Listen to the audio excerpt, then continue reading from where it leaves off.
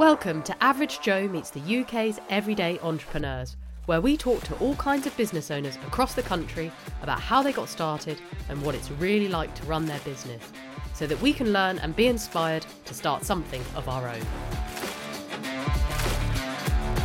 This next episode is the story of Treen, a vegan clothing retailer and brand for the conscious shopper. The products it stocks and the suppliers it works with have to share its values of being ethically made, cruelty-free, organic and vegan, and often use recycled materials.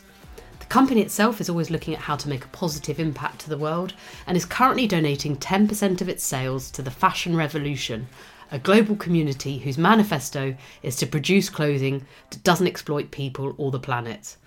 Treen is both an online retailer and has a beautiful shop in St Stephen's Street in the heart of Edinburgh. Behind the company is Kat and Harris. They found themselves with great corporate jobs and salaries, living it up in Hong Kong in their 30s, but also starting to question their purpose in life. This interview explores everything from their decision to quit this comfortable existence and come back to Scotland and set up a business together, to some really useful detail about the actual steps they took to set up Treen, from coming up with the business idea itself and then a business plan, securing the physical store, which was much harder than I thought it would be, considerations around payment terms with suppliers, the online side, Brexit frustrations and the significant investment needed to set up a retail brand. There's a whole load of pragmatic advice to budding business owners in this episode from the pair, so I think it's particularly useful as well as a great story. Thank you so much, Kat and Harris. Hi Kat, hi Harris. Hi. Hello. Thank you for having us. You're very welcome. I'm not sure if you know that I recorded the trailer to this podcast mentioning I'd be going as far as Scotland to talk to business owners with you guys specifically in mind. So I'm very happy you said yes. Yeah, happy to be here. And thank you also to Donald who put us in contact. Otherwise I'd have had to go on searching for another Scottish enterprise. So I'm very happy to have you here. I think the concepts and values of Treen are wonderful. Get the killer wardrobe without killing the planet, with items that are vegan, ethically made, cruelty-free and everything.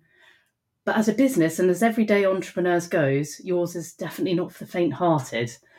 I can see you've had to have sourcing stock that fits your values, taking on a premium shop in Edinburgh, building a brand, building an e-commerce facility. There's so many things to Treen. And it'd be great to touch on all of those, as I think listeners would be really interested in how you did all that. But after about 10 interviews now, I'm seeing a bit of a pattern emerge that there's been quite a few key events, interests, jobs people have had or were fired from, people they've encountered along the way to set up their business that, looking back, have had a really strong influence on the kind of business they've set up and the fact they did set up a business. And I wondered if that might be true for you guys and for Treen, and whether you could reflect on some of those key things. Yeah, I think, Kat, you can start off on that in terms of the reason why Treen came about. But I think, as you've mentioned, there is so much depth always to those answers when you speak to people who set up their own business. I'm sometimes hesitant even to use the word entrepreneurs, because when you set up a business, you really are just setting up a business and you hope, obviously, that it succeeds. But very much, there is a reason Treen was set up, and Kat, you can probably jump into For why. sure. So really, I've always worked in fashion retail, so I have nearly 10 years experience prior to Treen in frontline fashion retail, working in different countries across the world. I struggled to be a customer and to shop from brands that matched my values. So maybe about 4 or 5 years before starting Treen, I moved into a vegan diet. I wanted my life to be more sustainable and just all around kinder. And it's just, it was kind of an amazing experience to discover that. And then you read up on it more, and I'm educating myself on it more. And I'm thinking, this is who I am. This is truly who I am. But I'm going to work for another company, which I can talk more about later. And I'm upselling, like a lamb's leather jacket to someone, being like, this, you just need this in your wardrobe. And I'm upselling something I don't know quite literally where it was made and who by.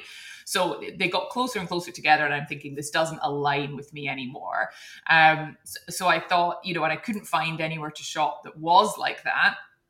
So I thought, why not, with a lot of help from my partner, Harris.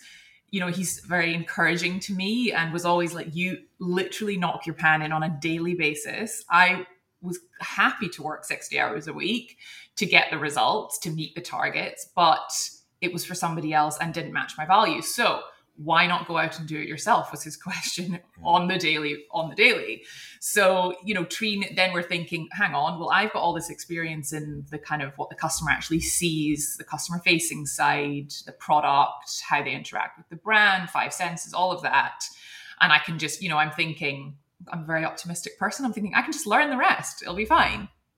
Harris is there like, well, okay, well, I'm getting involved in these values now too as well. They're aligning with me. I think it's who I am as well.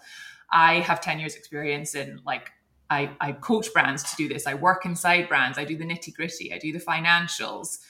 Hang on a minute. We've got like the 2 halves of a brand start here. So we can do this. That's basically why we set up Treen. We lived in Hong Kong at the time and decided we need to do is make or break. We stay or go. Decided to come back to the UK, which is where we're both from Edinburgh. And thought that if we moved back, we had a place here, so we could that we own, we could move straight back into that apartment. That cost would be pretty low for us to then, you know, basically live off savings for a year and figure out what the hell Treen's going to look like and try and make it a reality. Yeah. So I think that really is exactly it. You know, that's we knew we wanted to set up a business. We're sitting in Hong Kong, both with very corporate jobs. So I worked for a big 4 accountancy firm, KPMG in Hong Kong. Kat was working for Reiss, who are, you know, obviously a big multinational brand as well. And we were paid very well. We had a really good lifestyle in Hong Kong. We absolutely loved our lives. Yeah. But kind of got to that point where we're thinking, do we do this for the next 20 years? Yeah. Or do we do the thing that we've chatted about lots? Yeah. And the problem at that point was Hong Kong's a very expensive place to live. So, you know, you can't just quit your jobs and try and set up a business in Hong Kong. You could maybe do that, but, you know, because the cost of living is so high, you wouldn't really have much, I guess, runway to set up that business. And so because we had this flat back in Edinburgh, we loved Scotland. We love Edinburgh. I think the quality of life in Edinburgh, we kept, you know, coming back on our holidays and thinking this is a great place. So yeah, we quit our jobs with no business plan whatsoever and flew back to Edinburgh. And then kind of when we got back, we started thinking, right, well, what is this business going to be? And 6 months later, we'd kind of come up with a Treen plan. And then in January, probably 2019, that's when we started. And it was funny because there is nothing that will light a fire under your ass more than both quitting your job and being like, oh yeah, remember that thing that we were going to do? That is bold. You call back to your company and be like, I've changed my mind. Because, you know, the people I was telling in my job, they were like, you know, quite literally people on the phone were being like, I know you want to go and set up, what was it, like a vegan cafe or something? And I'm like, no, I want to like transform my life. I want to dedicate my life to this and make my career about this choice that I'm making. So no one will understand, I feel, well, especially the job you're leaving, they won't understand. But you really you've made your bed, so you're going to have to lie in it. And it was then sort of became about, so it needs to be extremely good to one, prove these people wrong, but I have a concept of that my whole life since school, and just to like make it work and to show like, see, I told you it's this good. And it is also doing all these amazing things, helping people connect with sustainability, helping people live more sustainable lives through their wardrobes and connect with understandings of what is modern slavery? What does that even look like today? How does that connect with my wardrobe? So yeah, it's been a very exciting journey, that's for sure. Yeah. Wow. So that was January 2019. You're together. I mean, it sounds like you kind of quite a meeting of minds there as well. Of you both wanted the same thing, because that's quite intense. Been sort of living in the same flat, not knowing what you're going to do. Yeah, very. Harris was amazing because obviously, I guess I am the brainchild of the actual like what Treen is and what it will, you know, visualizing what it will look like to a customer to walk into our store or website. Harris was very good at saying to me, but what else? But what more can it be? because I won't lie to you, I had like 3 or 4 different business plans, and I kept going back to what I guess out of all 4 would be the easiest one. Yeah. Oh, no, I'll just do this. And then if it transforms into the ultimate, which is what Treen is today, I'll figure that out when it comes to it, because my ultimately fear was taking over my mind. And I'm thinking, I would love to say that I do that, but I don't think I have the capabilities to do that. But yeah, that's where Harris was so supportive of, but you don't need to have everything. And that's where I can come in with the fill the other gaps. Yeah. And we can work as a team and we can create it together, and kept pushing to say, no, we need to do the big idea. Yeah, I can't wait to listen to, I think, some of your other podcasts, because very much from we're 2 corporate people who have quit their jobs in search essentially of trying to enjoy our lives, our work lives a little bit better. And then also probably from that sustainable background, trying to make the world a better place as well. Mm. And I do read a lot now where you get some people saying it's not as easy as it sounds to make a career out of your passion. And I think now a lot of things you see on YouTube or on Instagram, people are saying, oh, just do what you love to do. Yeah. And I think it's not as easy as that. And I think sometimes as well, you can end up hating what you loved, because it's so difficult to actually build and, have a successful career in something you love doing. Yeah. And maybe we'll get onto that a little bit more, that obviously running Treen is very, very difficult. It's a challenging environment. You touched on it. The 2 of us are heavily involved all the time. And then we go home and all we do most nights is chat about Treen as well. And then we wake up and we chat about Treen. Mm-hmm. So it is a bit all encompassing. And I just, some people will be able to handle that. Some people won't, I guess. Yeah. I think, just as an aside to that, when I say the question, was it all worth it? Everybody does take a little breath.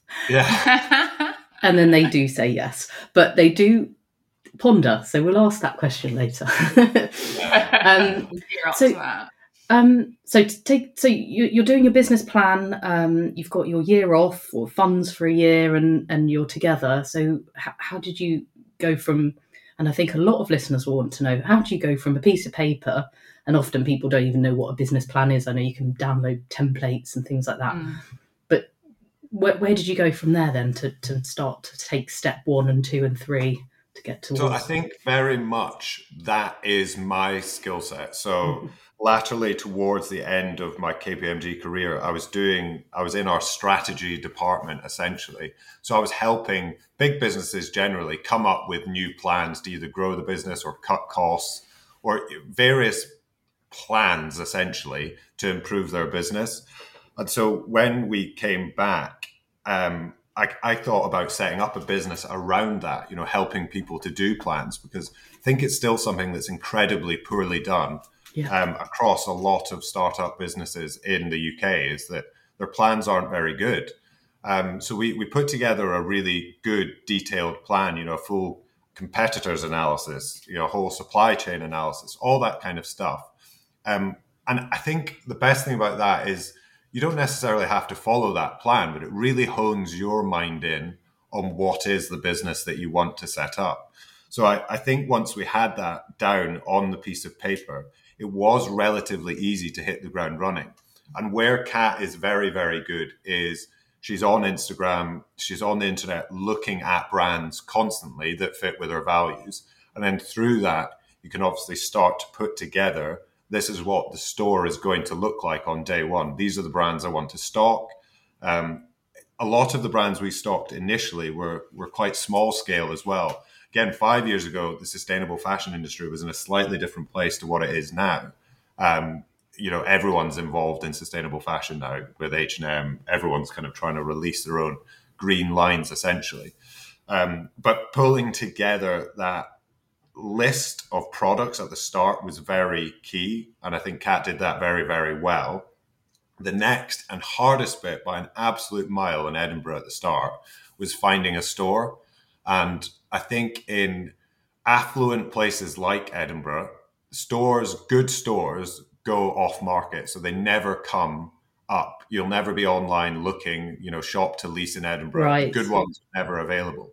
So we had to do a lot of knocking on doors, and we went to the areas that we liked, and we would speak to the other shop owners and try and find out who landlords were, when people would be moving out, for example. So it's really, you can't sort of go to like a central database and say, okay, who are the landlords? You have to sort of... Well, you can to a certain extent, but it's not as simple as that. And I think during 2019, that sort of era, everything was still on and up. You know, the economy was still very, very much growing. And I would say in a growing economy like that, everyone's setting up businesses. There's no shops available. People are doing really well. You know, the people in those shops are doing really well. I think now, for example, in Edinburgh, like most other cities in the UK, you see a lot of to let signs as well. So I think right now it's probably slightly easier to find a shop. But the flip side of that, still in Edinburgh, is that the best shops don't come up. They still won't come up. You need to figure out, if you want a certain shop, you need to really put in a long game plan to get it. And we did that. And I think we're very fortunate. We had a pop-up shop on the street we wanted, which was great. So we had 3 months in this pop-up shop. And while we were there, we obviously got friendly with all the other shops on the neighborhood. And one of the other business owners says, look, we're moving out of this shop in about 8 months' time. We'll put in a good word with the landlord. And basically that 8 months then was us spent essentially grooming the landlord and also getting our pitch ready. And then we pitched the landlord and we got our shop, which is a fantastic, you know, it's a prime location in probably one of Edinburgh's best independent shopping districts. But again, it was difficult. We had to put a lot of effort into doing that. And I think some people think, oh, maybe it was easy to get that shop. That was definitely the hardest bit at the start. Yeah, and when you say pop-up shop, the first bit about the pop-up shop, was that going into an empty shop? And then that was, to clarify, that was where we launched from. So that was our website, our Instagram, our pop-up shop, our brand all went live at 10 a.m. on June 1st. And that was us ready. That's us. We are a brand. We've done sneak previews before, but the pop-up space was, it's a fantastic concept actually. And I would strongly encourage anyone, whether you're hesitant to go for a physical space, it is a hell of a lot of work and you have to be a type of person to want to be in a store every day. But to do a pop-up, check yourself, check what it would be like for the customer, pretend. I always call it like, we've done 5 or 6 pop-ups now, but it's playing shop. You're getting to like be a bit of a kid again and play around with interiors and layouts and all that. But back to your question, it was a pop-up. It's an empty space, but the concept of the store is that you can hire it for a pop-up. So there's been, 20 or 30 since after us. And we were the second to ever go into the space. So it was still very unknown of what it actually is. And the brand before had been in there for 6 months. So we had a lot of people coming in like, oh no, they've closed. And I was like, no, it's a pop-up. And still, it's interesting. It's not that long ago, but a lot of people are like, a pop what? Like, what are you talking about? Certain generations, just no clue. Why would you set something up to then abandon it? But it was fantastic for us. I feel we really got the concept of what a pop-up is and the why. And it worked very well because we were launching. So it was 150 times a day. Hi, this is our brand name. This is what we do. Of course, I'll tell you our story. This is my background. This is what this top is made from, over and over and over, which, to be honest with you, personally for me, because I was working on the sales floor, every time I'm sharing that story with someone was ringing home why I've done this. And then they purchase and you're like, Jesus, is this actually working? Like almost quite often in those first 3 months, I was like, I just kept thinking something like awful would happen or someone would realize that, something that we've done is actually fake, even though it's not, or whatever, just thinking it almost feels too good to be true. But I would come back to that as well. So that was a 3-month-long pop-up. And we quickly realized that I was almost completely useless running the shop. So I'm not selling anyone any clothes.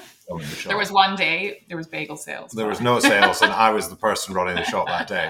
So that's the common denominator.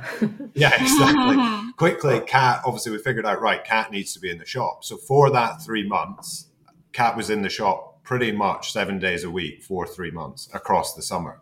And again, that's something you've got to be willing to commit to that sort of stuff. Our view was like, if we're going to pay for this pop-up for 7 days a week, we should be open 7 days a week. The flip side of that is that someone then needs to be in there 7 days a week. And, obviously as a result of that, I think by the end of that 3 months, Kat was probably a little bit burnt out. Again, that probably, in hindsight, we shouldn't have done that. There should have maybe been a day off a week, or we could have figured something out so that, when we closed the pop-up, it was sad, but it was almost a little bit of a relief as well. And we didn't have anything necessary. When we closed that pop-up, there wasn't a new store to move into yet.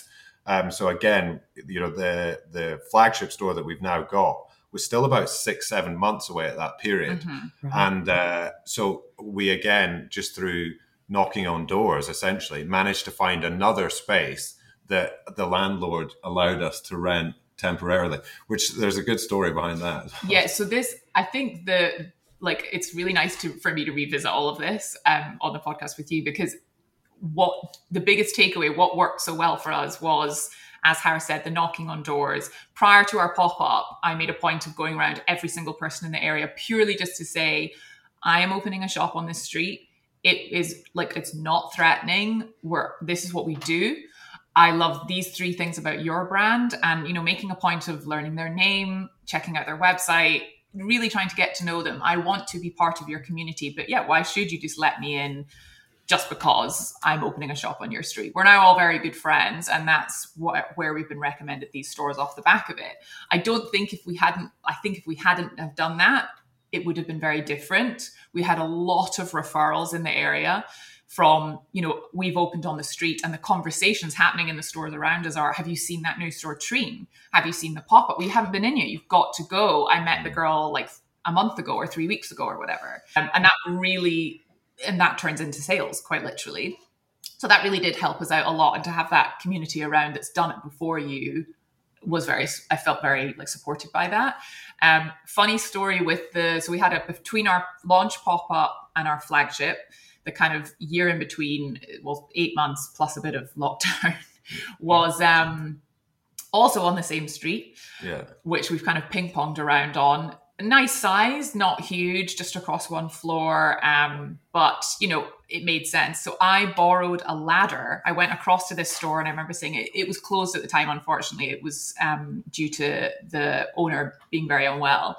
So it had to sort of force close. And I'm going over there, and I saw someone in, and I said, hey, you're the only person open on the street. I really, really need a ladder because we're opening tomorrow, and I have to get this thing up on the wall.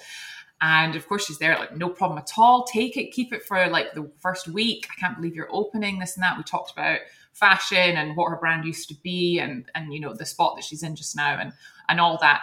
Fast forward 5 months, and she's packing up the shop. People obviously are walking past saying, oh my God, there's a shop available on St. Stephen Street. I think that person's leaving. Get the van, go talk to her, this and that. And she said to somebody who I actually knew, who then texted me to say, I tried to get this shop off this woman, and she said, I will only recommend one person. And it's that girl that was in the pop-up across the street from me.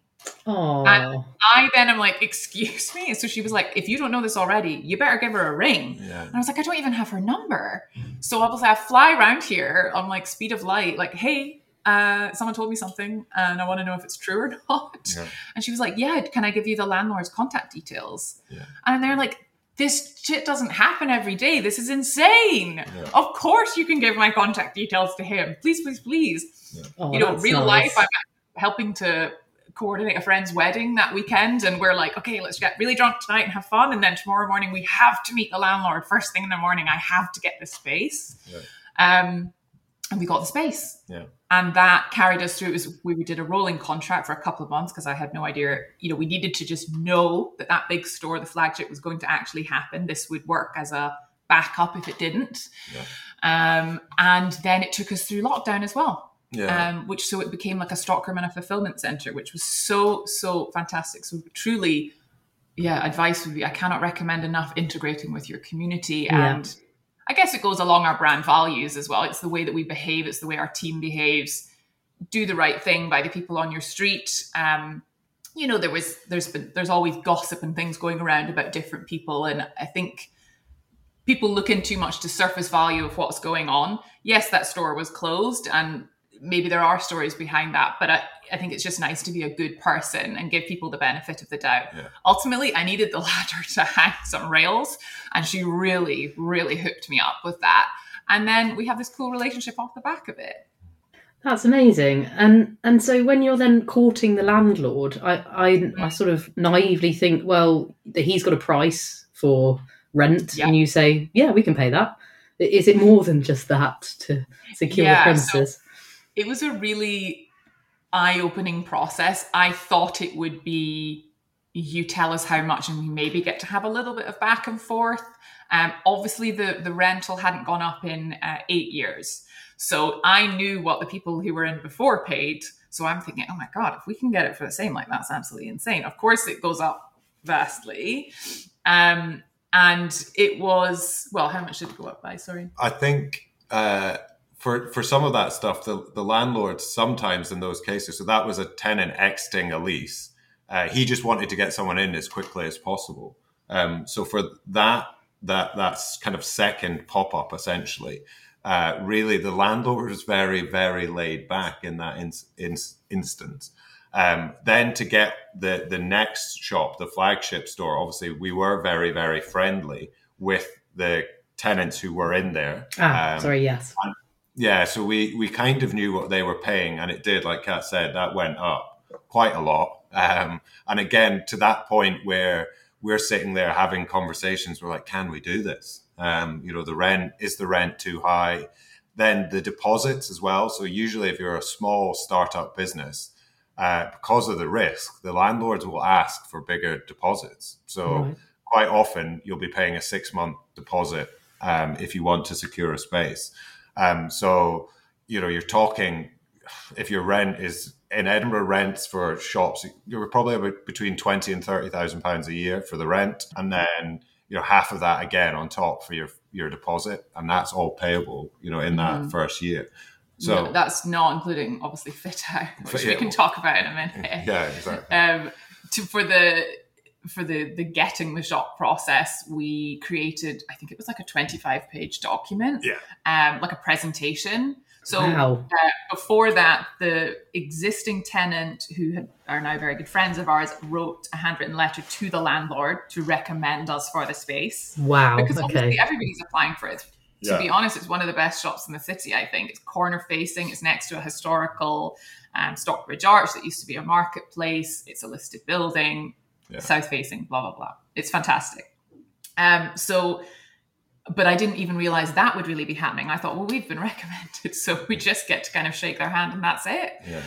Didn't realize that you often don't even meet the landlord. You'll meet with an agent. And I'm thinking, but I'm so good at in-person interaction. Like, what I do is retail. I need to meet these people. So we did manage to encourage the agent to get us a meeting. We sort of said, like, we please try and make this happen. I know that 5 or 6 people applied for the seriously were in the running for the space. They did, after receiving our presentation, asked us if we could meet in the space. And I realized that was for, vetting us, really, to meet us in person. Do we have a good handshake? What's like, they were asking things just about our life, like what did you used to do for work? What are you doing now? And I guess to see how kind of confident we were and if that felt flaky or not. And I'm walking around the store saying, we'll have this here and we'll have this here. Also, I'm kind of blagging it a bit because I know that's what I want to do, but I mean, we've done this in like the space of less than a week. We've pulled this together to have a presentation for you. And interestingly, they used to work in the shop. They had a clothing store in the store that we were then in. And they expressed with watery eyes that this was their child. The store was the baby. And it's very important who takes over the store next. And they said, which I think you could maybe look at it a bit like luck, but I think it was a happy accident that they said we feel really excited about it having clothes hanging in it again. And it feels very close to what we ran in here. And we feel that the area, the community, which they're so connected and embedded in, needed that again. So they thought that we could bring that back, that part of the store back to life. Oh, that's great. It was kind of emotional. And they were, visibly emotional telling this to us. And it really hit home for us and for me. Like, this is a really, really, this is a big deal. But I still think, as part of that, you've still got to pay your money. So you still have to be, have the rental price that they expect. And the other side of that as well, which something I wouldn't necessarily recommend, but in order to secure it, we had to give a personal guarantee, which effectively means that if Treen goes bankrupt and is unable to pay the rent, we personally will have to pay the rent. And, so for a landlord's point of view, I kind of got that. We were still only 6 months, less than a year old. So it really gives them extra security. And then straight after that, we basically signed that lease probably in January 2020.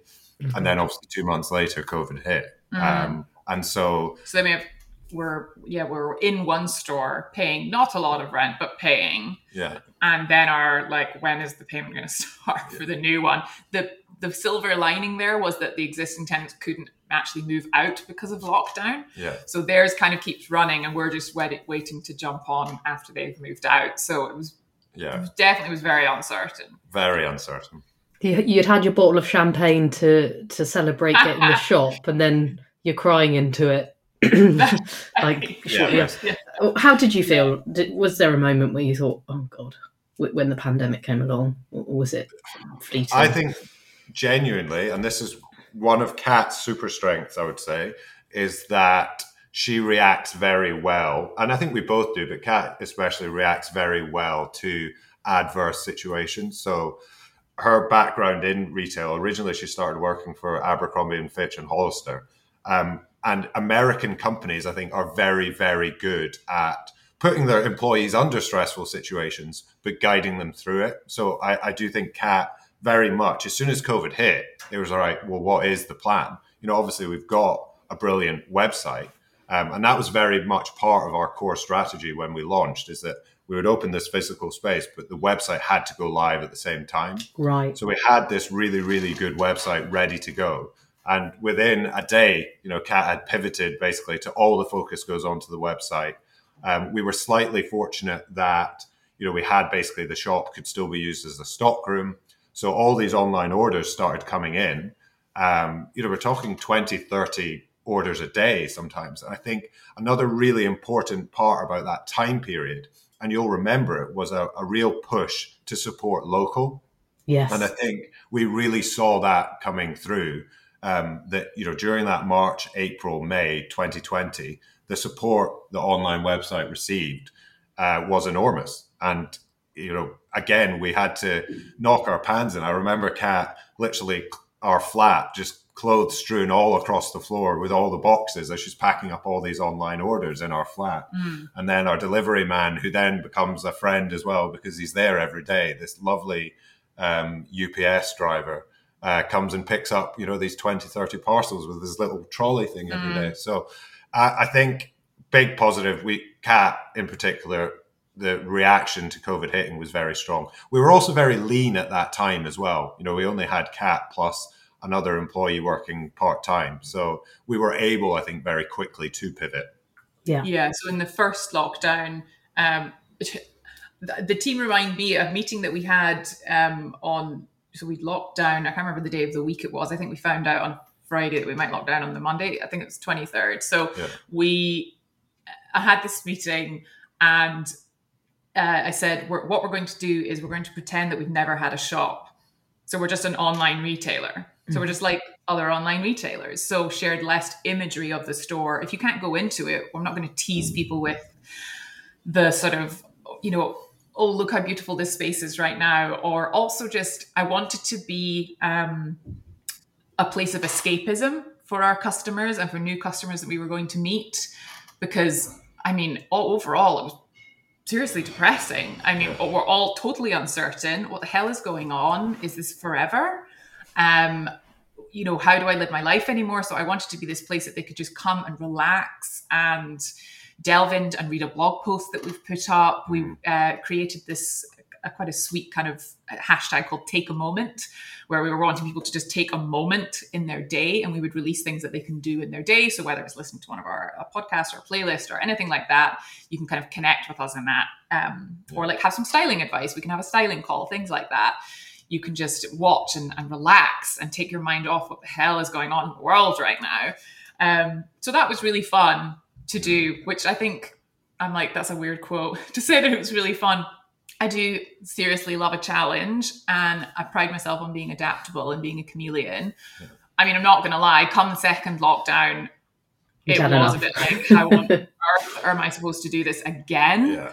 And, you know, how can you constantly keep thinking of fresh new ideas over and over and over? Whereas we've spent so much money on a stunning store. That's what we're supposed to be focusing on, plus all of the digital. But just to put this on pause, just quickly, another thing that definitely tied us through and generated so much excitement, because as Sarah said, there was this whole like shop local focus, which actually prior to lockdown, our store, obviously it's a big one on the street, takes up a lot of space, and it didn't look great when the work was being done. And I thought it lowered the tone of the street overall. So we had these posters put in that said, we're not open, we're going to join the street, we're not open right now, but all these other businesses are. And it was like a menu of what people in our area do. So like, go there for jewelry, go there for the best margarita, go there for the best, you know, hand and body lotion or whatever. So that was fun to do that. And we shared the entire renovation process, which if you follow us, it's quite slick. We love our good photo shoot, definitely have our aesthetic. But it was like, fuck it, let's just share the whole thing with everyone. Can you help me pick paint colors, guys? This is the Clayworks that I'm dealing with. Oh, also, like, these shoes are going to restock next week. That kind of vibe, like taking people through the space where there was wires hanging from the ceiling, the whole lot.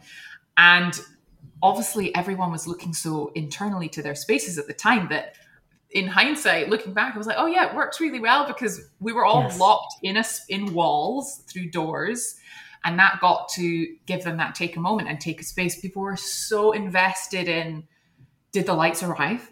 Were they the right color? And I was like, oh yeah, they're supposed to arrive tomorrow. Oh my God, what's going on?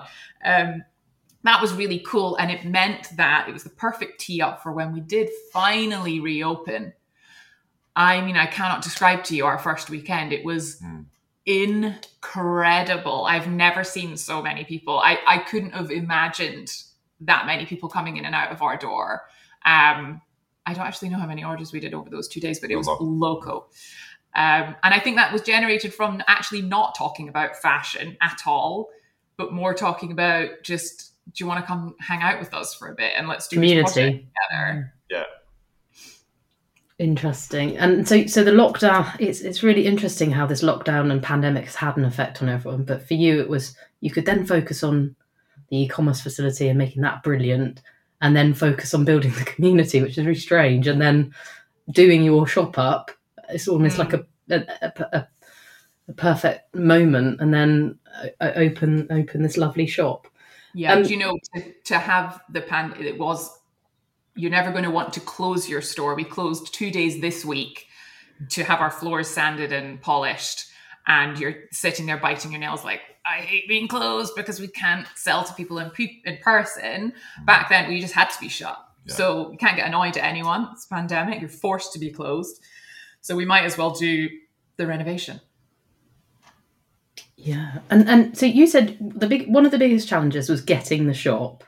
But how about the whole digital side? Because and what bits do you outsource? What bits do you do yourself, like the photography? I imagine there's quite a bit of investment there, but also in building the e-commerce platform. Did you do that yourself or did you get help? It's funny because everyone now, again, I think thinks they can just set up a website and start selling stuff. And I do think platforms like Shopify have made it easier for people to, launch a product and sell it online. We use Shopify. It's a fantastic system and software. It's end to end across both our store and the web shop, and it all integrates very well. We put a lot of effort into researching what would be the best system to go across both store and online. But no, it's not easy. Shopify is quite a complex system to learn. We've got hundreds, sometimes close to almost thousands of products, including the different sizes. So there's a lot of information that needs to go up there. You then need to be uploading all the images, writing product descriptions. There's a huge amount of effort that goes into running an online shop. And I think Kat is an absolute expert at running a physical store. That's been what her whole career has been about. I think we were both slightly shocked about how much effort was required to run an online store. And basically what we have come to learn is if you have a full-time store manager, you also need a full-time online manager if you want your online shop to sell as much as your store does. And so currently we don't have that. We're really focusing on just getting the store nailed over the next, I guess, 12 months. And then I think when we first launched, though, we tried to do everything in tandem. And I think I would perhaps not recommend other people to do that unless you have significant amounts of money to, I guess neither Kat or I had that e-commerce skill set, essentially. And it's an expensive skill set to hire, but I think it's one that is absolutely necessary. If you want to run an online shop, you either have to do a hell of a lot of the learning yourself, or you're going to have to hire a person. So we knew nothing about SEO. We know nothing about ads. We know nothing really about how to drive traffic to a website. You're just trying to learn that on the job. And it's not as easy as the Stephen Bartlett podcast, where you listen to people say it's not as easy as some people have found it. And I love the Gymshark podcast. I think it's Ben Francis, the founder of Gymshark, on Stephen Bartlett. He managed to scale his business to 20 million plus online before he really started looking externally at getting big investment and all that kind of stuff. I think it's incredibly difficult to do that. I think he is a 1 in a million kind of person to be able to do that without, really getting lucky in some ways that all of a sudden maybe something you sell gets really, really popular and all of a sudden people are dragged to your website.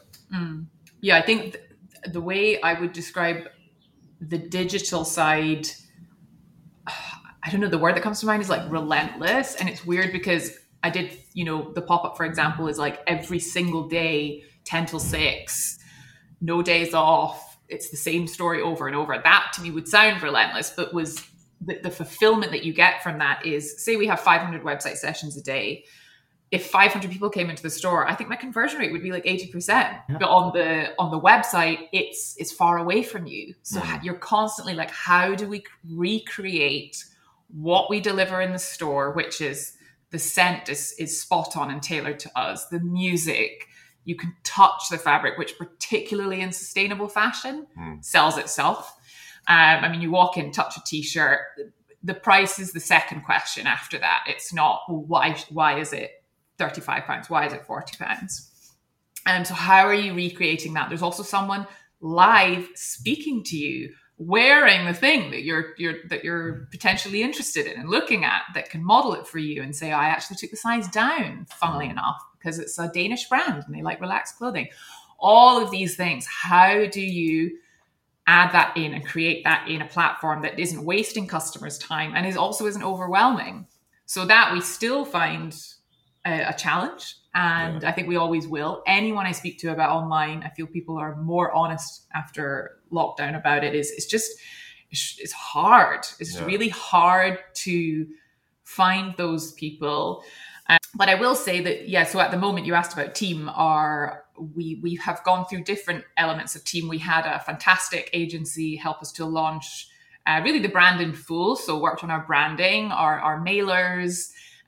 It was cool to work with one agency. It was just 2 individuals. So it was quite close, like tight relationship that we had with them. So the end to end of what's the customer experience going to be when they're purchasing from our website, and maybe they found us through Instagram. So how will that connect? And we, at the moment, we manage the rest of the website. And so that was how we launched. Now we've gone through a head of marketing role. We've gone through having like a marketing e-commerce blended role. I feel that's always up for argument. They're 2 very different things. Yes, of course they are connected, but it is an enormous ask for somebody to straddle those 2 elements. But then obviously if you're paying 2 salaries as well, different question. Yeah. So at the moment we've gone leaner and we're kind of taking things back. We're all back in house. We have external agency purely working on our email marketing, so newsletters and blogs for the website, which connect very simply. And we work on everything else in-house and we'll keep building back out from there. But the dream is to have an e-commerce manager. So someone that can manage it and live and breathe it in the same way that somebody would in the physical sense, and then that they can communicate to each other about analytics and bestsellers. I think part of the problem when you set up a small business as well is that you don't necessarily get you get a lot of support, but sometimes some critical advice is probably lacking because people just don't know necessarily. No one in your network knows. And I think what I have found, and I work with quite a few small businesses, is there's been an explosion over the last 5 years in people basically saying you need to do online marketing, you need to do digital marketing. And all of a sudden, this marketing role has become absolutely critical, apparently, to small businesses. And my view very much on that is that it is another salary you have to carry. And if the returns are not immediate, it then becomes very difficult to sustain that marketing cost. So you're maybe having to spend on ads. You're maybe having to pay a social media manager. You then maybe need to pay someone to write your newsletters and blogs. Very often, those people do not have all those skill sets. And I think we're in a world right now where lots of digital agencies are setting up. When you go on Instagram or LinkedIn, you're getting hammered constantly about building online presence and growing your e-commerce brand. And I think people are trying to make it sound easy, and that if you spend money on marketing or on a marketing agency, you will get returns. And I just think that is so far from the reality, but it's getting shoveled a lot at the moment. I think I have quite a big problem with that, where it's easy to say you can get results and then not deliver them. And if you're an agency, you can just walk away. You've collected your fee and not delivered any results. Whereas the business owner is then thinking, well, I've just had to spend £3,000 and I've got nothing to show for it. Yeah, I know that story a few times. And as you say, the agency gets you for a year or 6 months and then takes their fee, and you might have to even undo what the work they've done and go back to basics. And can we touch on sort of the sourcing side as well? And do you have to build up similar relationships, like you were talking, Kat, about the high street and getting to know your neighbours? Is it similar with your suppliers? Very, actually, yeah. So have really close relationships with everybody that we collaborate with and who we offer through Treen. It was a really nice, I think, particularly because of our values as a business, the businesses that I was reaching out to and connecting with, bear in mind, this is before we've even launched at all. So I'm saying, hi, my name's Kat, I have an idea. Here's a couple of sketches or images of what it will look like. I promise. I'd love to stock your brand. How about it? And, so for those people to come back to me with a welcoming attitude and say, they're there with open arms to be like, yes, love this idea. So excited that someone else is getting involved in the sustainable fashion industry. Let's do this. Love your idea. I've obviously worked in fashion for years, not necessarily in the buying side or the sourcing side, but I'm aware that it can be very exclusive at times and it can be quite harsh on people and not as friendly as maybe it all sounds when we're talking about styling and the kind of more fluffy sides of things. It can be quite cutthroat, quite prickly. So I was very pleasantly surprised that people were there with open arms. I do think that is a lot because we were sharing the same values. We're barking up the same tree ultimately. So I help you, you help me. We work towards this giant mission of change the fashion industry for the better. And it obviously fast forward a couple of years now, for some of them, I've worked with agents. Some agents I've worked in one agency and then another. Some I've worked with the same person since day one, and they've watched us go from pop-up. They've obviously seen our order size go from 5 styles to 50, which is really cool and really exciting to have that relationship with them. So definitely very similar to the story process is the sourcing. I think as well for suppliers, importantly, at the business planning stage, obviously we created some values that our suppliers should have, or our own values. And obviously then you're only really wanting to work with suppliers that fit those values. So I think to a certain extent, that makes Kat's job easier sometimes, because people will come to Kat all the time now. It's amazing at the start, you have to go out and find suppliers. Now Kat gets emails every week of people obviously saying, can you stock my stuff? But it's very easy for her to say, look, that side of your business doesn't necessarily fit in with my values and Treen's values. So the answer is no. And I think that's happened, over the 4 years. Some suppliers have come and gone because potentially values have changed, or we're maybe enforcing our values slightly more as well. But I think having that roadmap and being quite clear on your principles helps you with suppliers. And just a question on sort of financials and things like that with suppliers. Do you have to buy a load of their stock and then take on all the risk, or are there clever ways you can kind of share the risk or things like that?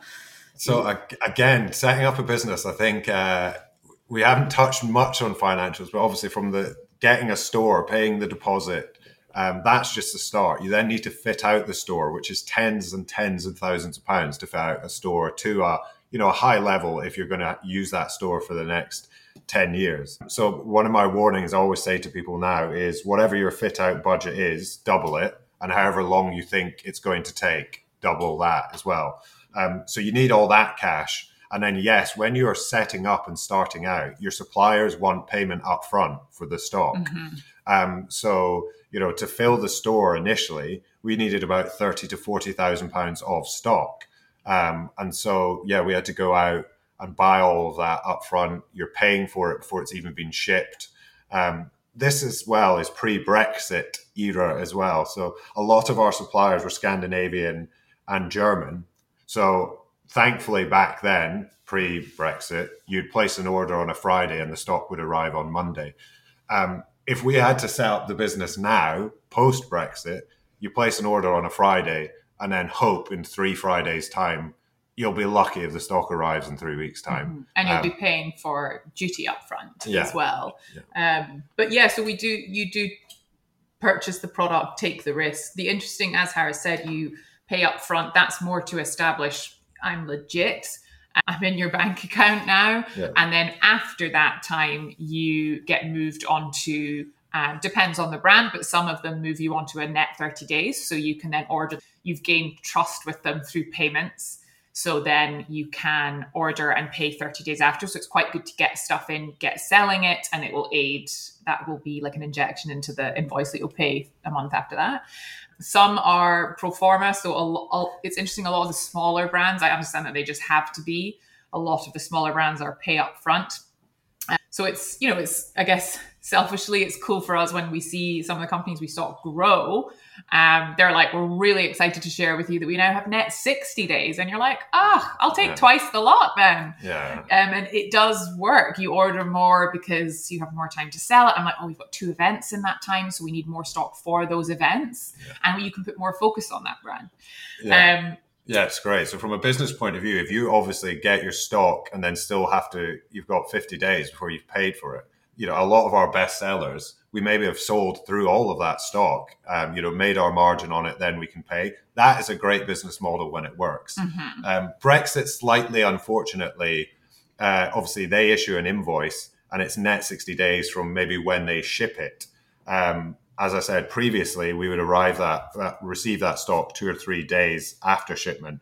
Now it can be 3 or 4 weeks, which obviously eats into your number of days before you have to pay that invoice. So it's 30 days from invoice. So I'll get an email, your order begins now. Yeah. And I'm like, well, I ain't got it. And then, like as Shara said with Brexit, it was who's right and who's wrong. And I'm going to these brands like, well, I would. And, it put a lot of relationships to the test, because how are you politely saying, can you stop sending me the payment reminders because I have nothing? Yeah. So one, I don't even have the 30 days to try and make a tiny bit of what I'll put into this invoice anymore. I have stock. This is happening across like 20 plus of our brands. I've got basically nothing in the shop to sell. You're all begging me to pay you, and I haven't even got it yet. But who's right and wrong? That's where the couriers were under so much pressure because they didn't have the workforces to get out the invoices for duty quick enough. Yeah. So our parcels were in a queue, and then we're receiving 1 of 5. So I'm getting 1 small in the pink top and 2 mediums in the green one, and it's all random. Yes. So also, how do you put that? How do you market that? How do you get your customers to kind of understand? And whilst you're saying to them, we really need you to buy like right now, so we can, keep things moving and keep the cash flow going. So that was particularly stressful, like more stressful than lockdown, maybe, because it just was like, what the actual flying fuck is going on? Yeah. And whereas in lockdown, you were like, okay, so you could wake up every day and be like, so we are locked down and this is what we're doing with our community right now. You could plan. Whereas this was just like, and it did put a lot of strain on the relationships with our suppliers, but obviously things have been figured out now. And again, goes back to their values and our values shared, that they have figured out ways around it. A lot of them have bank accounts in the UK now, which make payments easier. It reduces all the tax that we pay. All this kind of stuff is a helpful thing for being a supplier. I think obviously we are Scottish as well, so I think that the maybe opinion on Brexit is slightly different in Scotland versus what it is sometimes in England and other parts of the UK.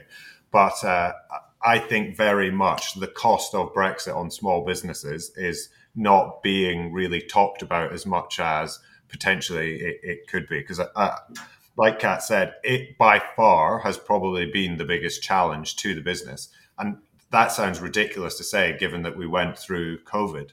But in terms of delays to stock, obviously releasing of parcels, you have to pay the duty. You have to pay that before they'll release the parcels quite often. So 1 month in, I think it was like a February, not the best time of year for any form of retail. We paid something like £20,000 in customs invoices. Wow. Where is that coming from? You've just finished Christmas, you've gone into sale, you're supposed to have new product in, pretty quickly. We're locked down, so the shop's not even open, and everyone's a bit like, because that's the second lockdown, we locked down on, Boxing Day, and everyone's a bit like, well, what's the point? And we were just it was just invoice after invoice after invoice, not even technically for product, but literally just to ship it. So that was the probably one point in the last few years where I was like, I don't actually know. If this is the new normal, I don't know how we're going to make this work. Because then you're thinking, okay, we need to improve on our margins. We need to do our own brand product. Well, all the money that was saved for that is basically going to just get product in the country. So that was very particularly stressful. But so that is really, really interesting to hear all about all these different elements to your business and so in so much detail as well. Taking your life of your Hong Kong life, corporate life, swimming in swimming pools, drinking, whatever. We had a bowling alley in our apartment. Oh, love and bowling alley! Wow, in the building, not in our actual. Pretty nice. Cool. Particularly love bowling. And you're here now, running Treen. What's been worth it? What's your sort of thinking now then? Has it been worth it? And what are some of the moments that you think you really enjoy about what you've done? Like the big question, has it been worth it? 1,000 times yes. I think for me, as I was listening to you ask that question there, the fulfillment that it brings me, like I feel very fulfilled because of my values becoming the brand values.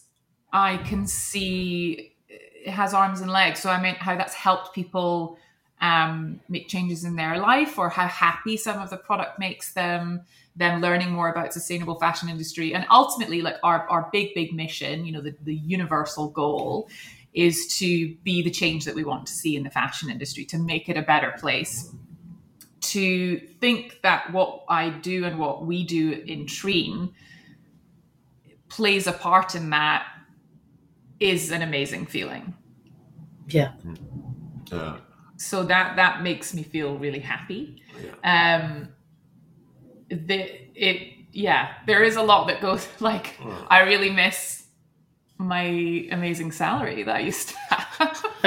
Like, we earned loads. We worked hard and played very hard in Hong Kong. Yeah. You can't really do that at the stage we're at anyway of growing our business. You can. I don't know when you would have the time of day, but yeah, I just use the energy that I used to put into things that were, I guess, quite materialistic or kind of like short-lived.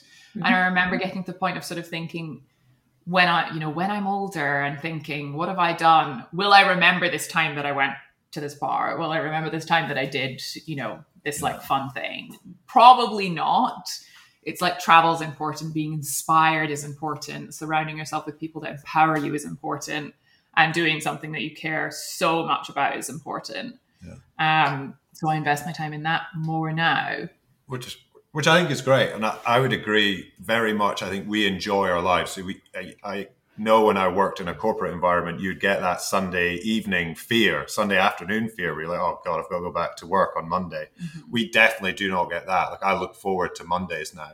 But to be I'm an accountant, Scottish accountant after all, and son of a farmer. So I'm inherently probably quite negative. It's not for the faint-hearted, as in we've made sacrifices, but sacrifices versus what our life used to be. And I think that is something, and that's why I think this podcast is great, is that you hear a lot about success stories, and a lot of those success stories are built on enormous amounts of sacrifice and hard work. I think it's very important to say that you can't really set up a business if you're not willing to sacrifice and work quite hard. And I think it very much is a scale as well, that your level of sacrifice and your level of hard work probably does correlate to the success of your business.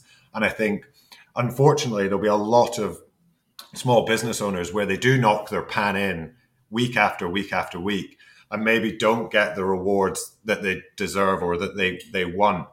But there'll be reasons behind that as well. And I think sometimes it's hard in a small business because it's all on me, as in the success or the result of this business is on us. And we will work really hard and we have made sacrifices, but Treen might still not work.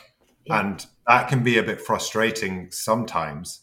And I think that's probably that element of pressure that you do not have in a corporate world, where it is like, we worked very, very hard, but you get paid very well and you can have a good life. You sleep at night. You can sleep at night. We work very, very hard, don't necessarily get paid as well as we used to. And at the end of the day, the success of this business is directly linked to us and what we can do. So it's a lot of weight to carry. It's a lot of responsibility. On bad days, of course, if I hadn't behaved this way or made that decision, this wouldn't be happening. It's my fault. But on the great days, it's like, this is because of me. Yeah. This is because of our decisions that we've made and something that I did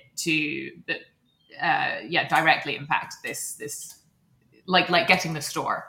Thank goodness I asked the girl for that ladder. Thank goodness we connected with customers in the store in our first 3 months who we still see today. Yeah. But I think the biggest part is, and we talk about this as a couple a lot, is purpose. And I think if you can create something that generates a purpose for you, like, why am I even here? And that's what we were lacking so much, and why we left our previous jobs, is because it was just like, but why? Why am I doing this? Why am I working so hard? Why am I connected with this business? Like, kind of almost like, what's on my tombstone type thing. Like, what is the purpose and what is the point? And we've managed to create something, I think, that gives us purpose. Yeah. Which feels really, it's a good thing. Yeah. And I think if you're looking at it as we did, sitting at our corporate desk, and you maybe do sometimes think the grass is greener, obviously, for people who run their own businesses. But I think it's important to note that the vast majority of businesses in the UK are what's called micro businesses. They're very, very small, probably less than 10 employees, less than £1 million of turnover. And there is a reason for that, and that it's incredibly hard to scale businesses above £1 million of turnover. From my corporate background, I always assumed roughly one person can manage 10 people. So if you're wanting to get over £1 million of turnover, you need to start managing 20 people maybe. And that's extraordinarily difficult. And I think not everyone has the skill sets to do that. And I think, again, that's why I love the concept behind this podcast so much, because it's all right not to want to scale your business to 20 people. It's all right to say 10 is enough and £1 million is enough, because I've actually built a business that I love and my life's pretty good. And I think right now we're getting enormous amounts thrown down our throats that, now you need to scale your business and it needs to be big and it needs to employ lots of people and you need to be millionaires and you need to drive fancy cars. That's not the reality for 95% of business owners in the UK. I think, social media plays a really big part in that. I think of this like Instagram versus reality type thing, shiny things, the big heart, all of that. And a lot of business podcasts that are out there, like you're saying, of it's just, why can't I be more like them? The famous person who obviously has time to then do the PR for their business. But yeah, ultimately, I think it's, if you can find something that you feel that purpose for and make it work for your life, which is the hardest part, because you have to figure out what does that look like, if that is growing, or if that is just that you make 100 grand a year or 50 grand a year and pay your employees well. If you can make that work, I think that's really exciting. I agree. Thank you. And I found that really, really interesting. I love your honesty and your passion. There's loads of advice in there, and I can totally see how you guys can make Treen work. So thank you very much, Kat and Harris. Thank you. Thank you. We really enjoyed it. Yeah.